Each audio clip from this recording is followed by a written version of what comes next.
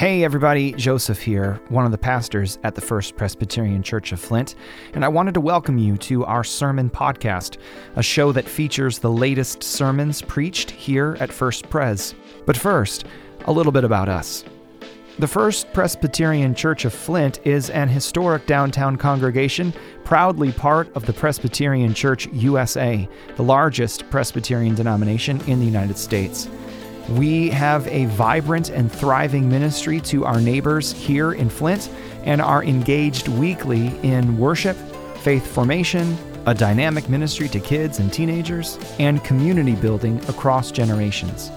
You can learn more at fpcf.org. You can check out our weekly live stream broadcasts on our channel on YouTube, but better yet, you can stop by any Sunday at 9:30 to worship with us. We'd love to welcome you and your family to worship. Now, here's this week's sermon.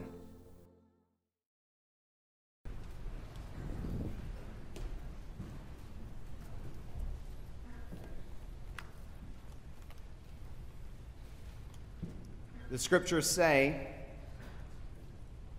that we do not live by bread alone, but by every word that comes from the mouth of God. Let the Church of Jesus Christ say.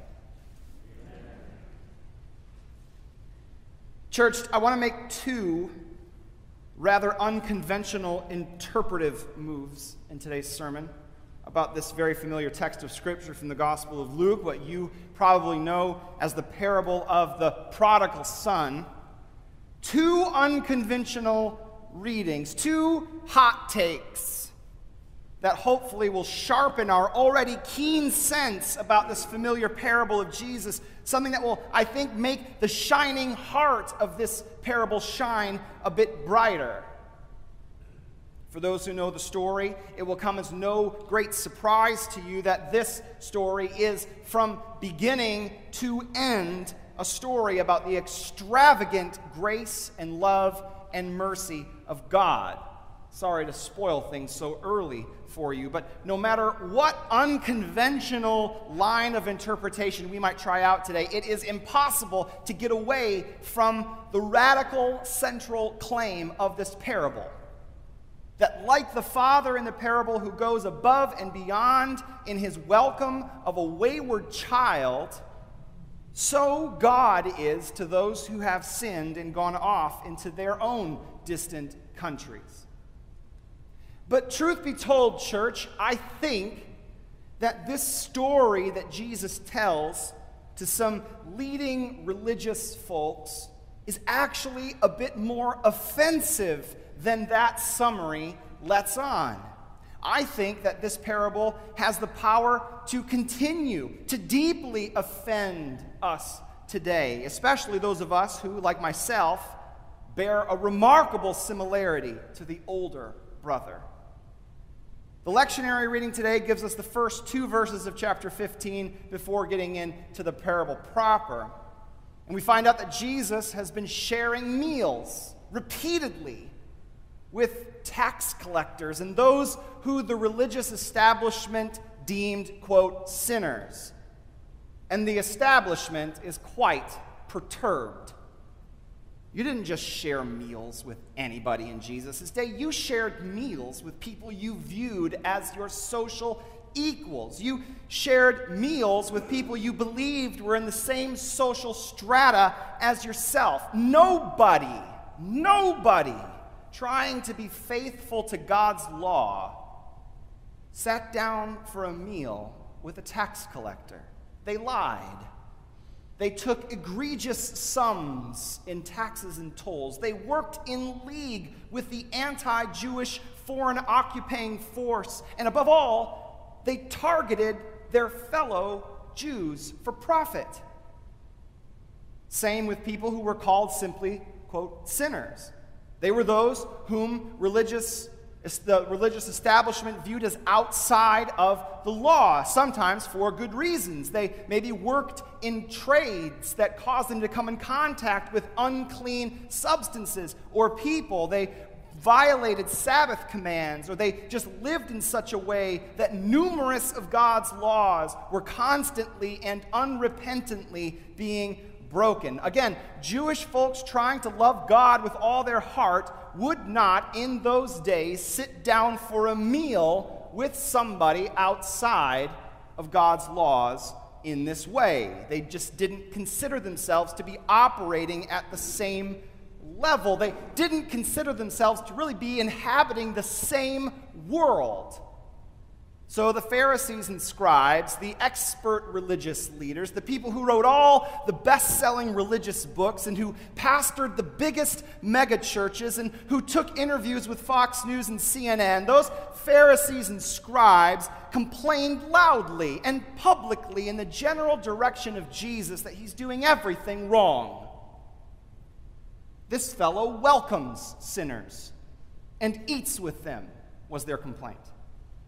And in reply to them, Jesus tells not one, not two, but actually 3 parables. 3 stories of people who lose one thing and who go searching for it. One is about a shepherd who loses 1 sheep out of 100, but who sets aside the 99 to go and find the missing one. Another story is about a woman who loses 1 coin out of 10, but who scours the house until she finds the missing coin. And then Jesus gets to the climactic 3rd parable about a man who doesn't lose 1 thing, but has lost 2 things. We call it the parable of the prodigal son, but maybe a more preferable title is the parable of the lost sons. But even more preferably, it might be called the parable of the annoying, extravagant love of a father. You know the story. A man has 2 kids. The younger decides he wants his inheritance early. A convenient way in those days of saying, "I wish you were dead," to his dad.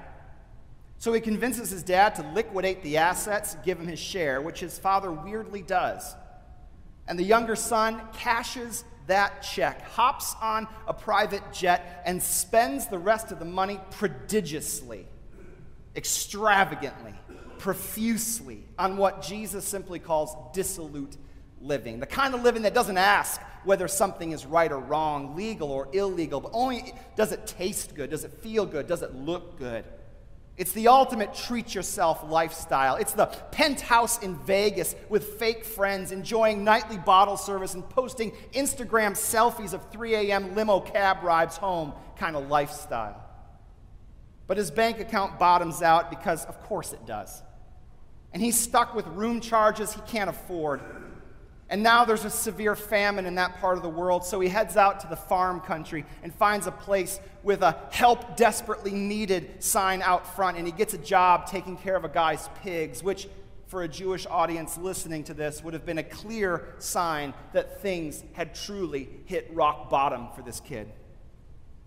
So one day, after he catches himself staring at a bite of the food the pigs are going to eat and wishing for it, he gets a clear look at himself and how far he's sunk down into this void, and he realizes that his dad hires people who have way more food than he's got right now. And so he cooks up a great plan. He's going to go and get hired as one of his dad's hired hands.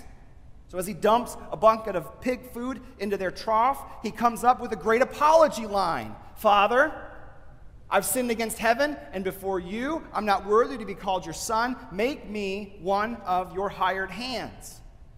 He rehearses it over and over and over again. He's got it down. So he starts heading home. But when his town is in sight and as he enters the gates of the city, suddenly there is a commotion. And now there's this older man in his mid-50s. Sorry, Paul. Or perhaps in his mid-60s, sorry, Carl. And this guy's barreling down the streets of the city in his direction. Everyone is thrown into a panic as this crazed older gentleman is rushing through the streets, and the kid realizing that the man rushing towards him is not a stranger, but it's his dad, which is something that dads didn't do in those days. And the dad greets him with a huge bear hug and lots of tears of joy. The kid tries out his line, "Father, I have sinned against heaven and before you. I'm not worthy to be called your son." but he stops there. I don't know if the ink on his hands ran out and he forgot what the next line was, but he never asks him for a job. He just leaves it there. The dad calls to his servants and tells them to get his son a fresh robe, a new ring, some sandals, which tells us this kid was looking pretty rough at this point. Oh, the dad says, let's go and butcher the 4-H calf so we can throw a public feast.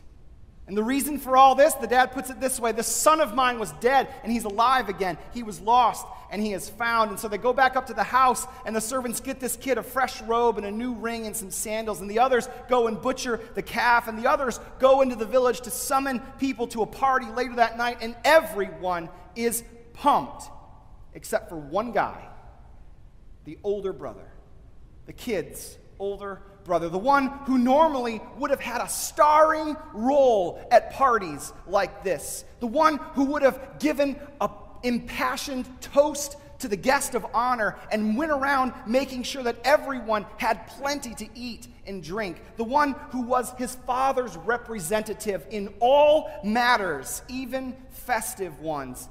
Yeah, he's out in the fields, and no one told him anything about what's happened, which was probably for the best, because can you imagine what kind of toast this guy is going to give to his younger brother?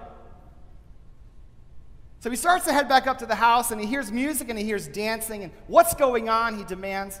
Oh, that, the servant says, it's a citywide feast in honor of your brother. Didn't you know he's back? Your dad threw a party in his honor, and he's even butchered the best calf in the barn. Everyone's up there. Well, the older brother becomes angry.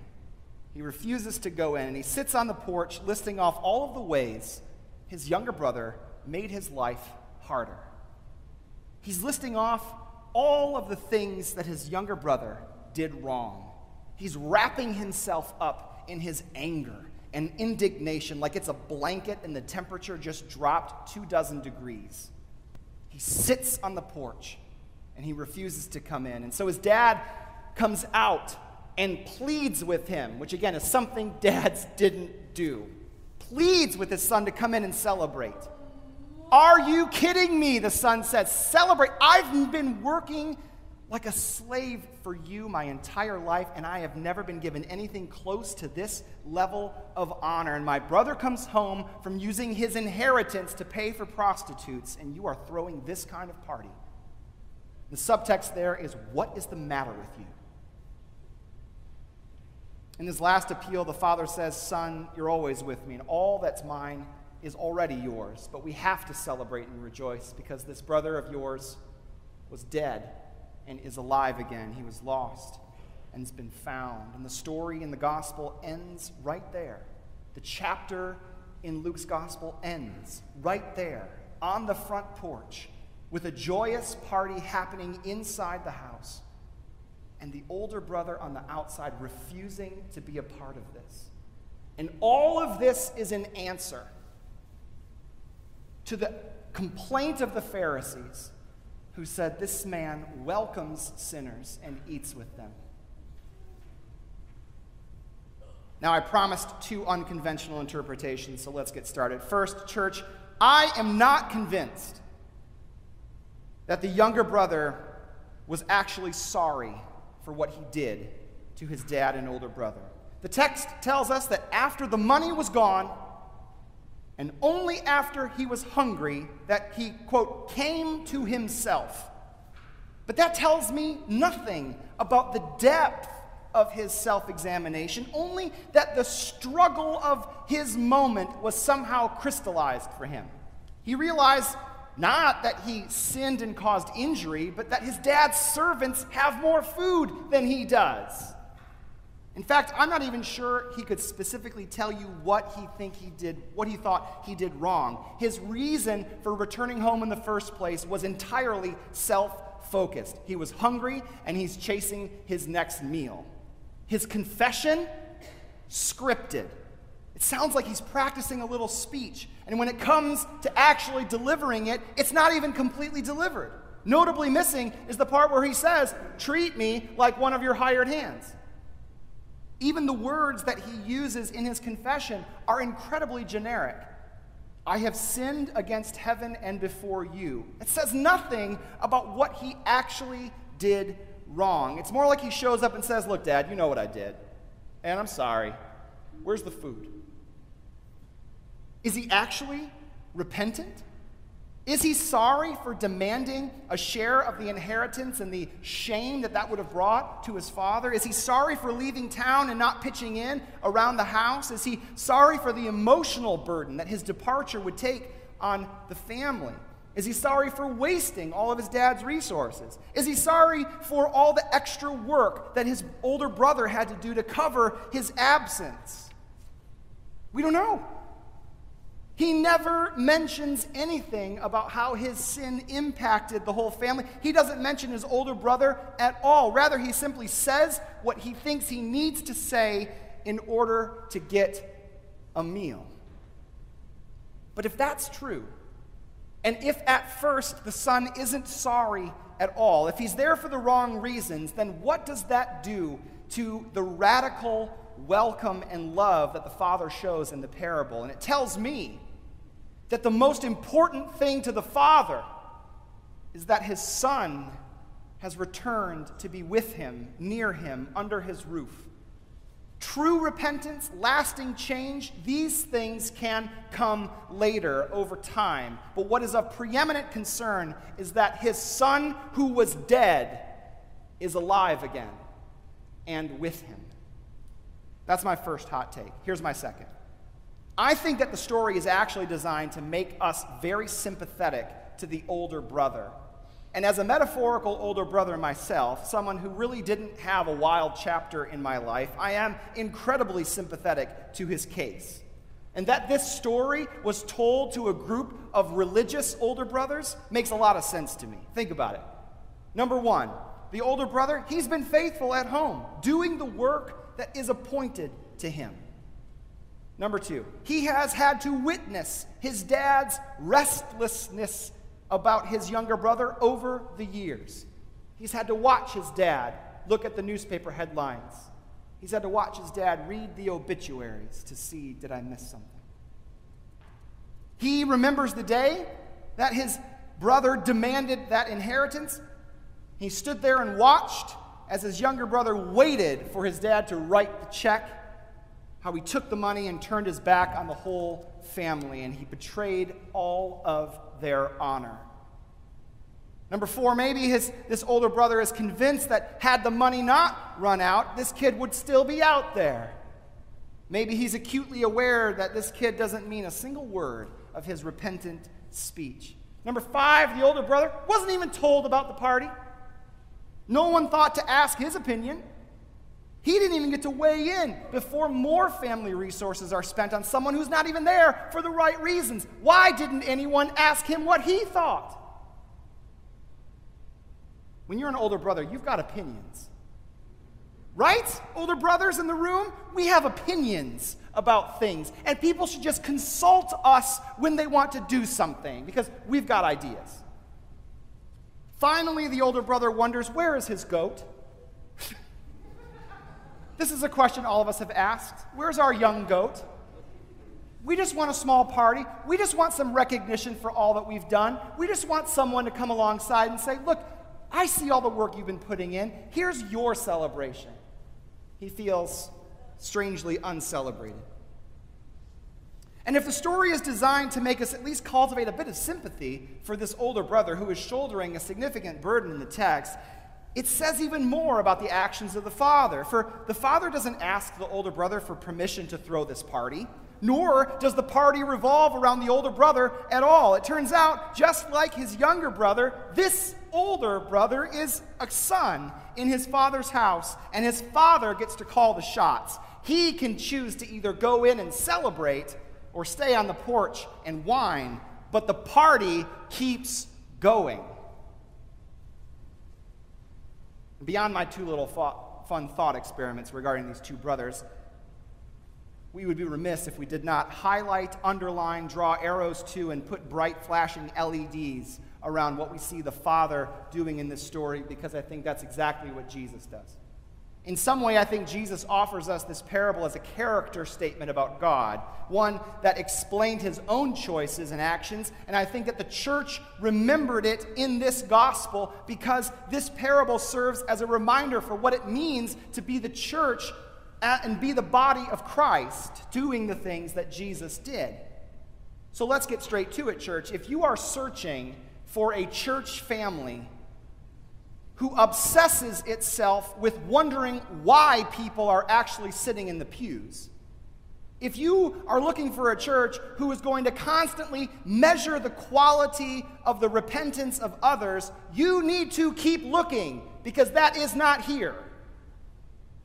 Every Sunday we throw a party and we welcome everybody who shows up, no matter how serious their faith commitment, no matter how weak their repentance, no matter whether they fit into our convenient social structures of who's in or who's out or who gets it right and who's getting it wrong. I don't care whether or not the people in these pews are the people you would pick or the people you would hope show up. Whoever comes in these doors is one more beloved child of God who might be asking themselves deep down the words that they don't even know: am I worthy to be called a child of God or not?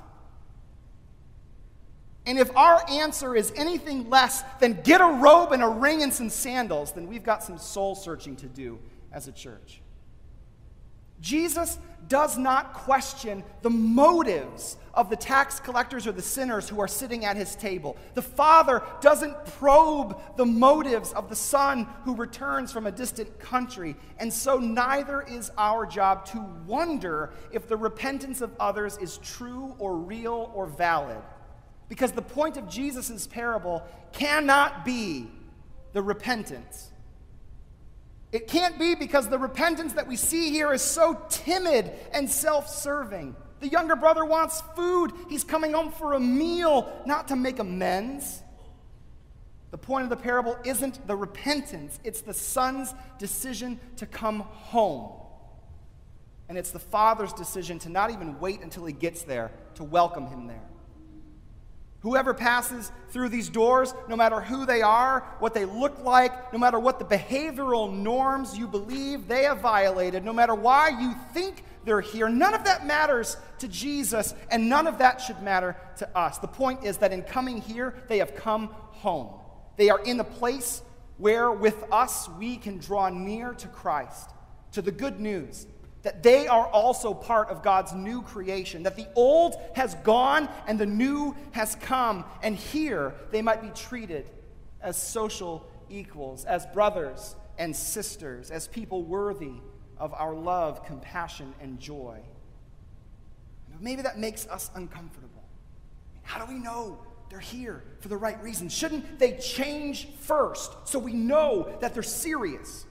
I just can't agree with how they live their lives. These are all the scripts of the older brother who could not bring himself to come into the party despite his dad's pleading. There was no way he's going into this party, and even if he did, he'd be the worst party guest ever, dour-faced and angry and just sucking all the joy out of that room.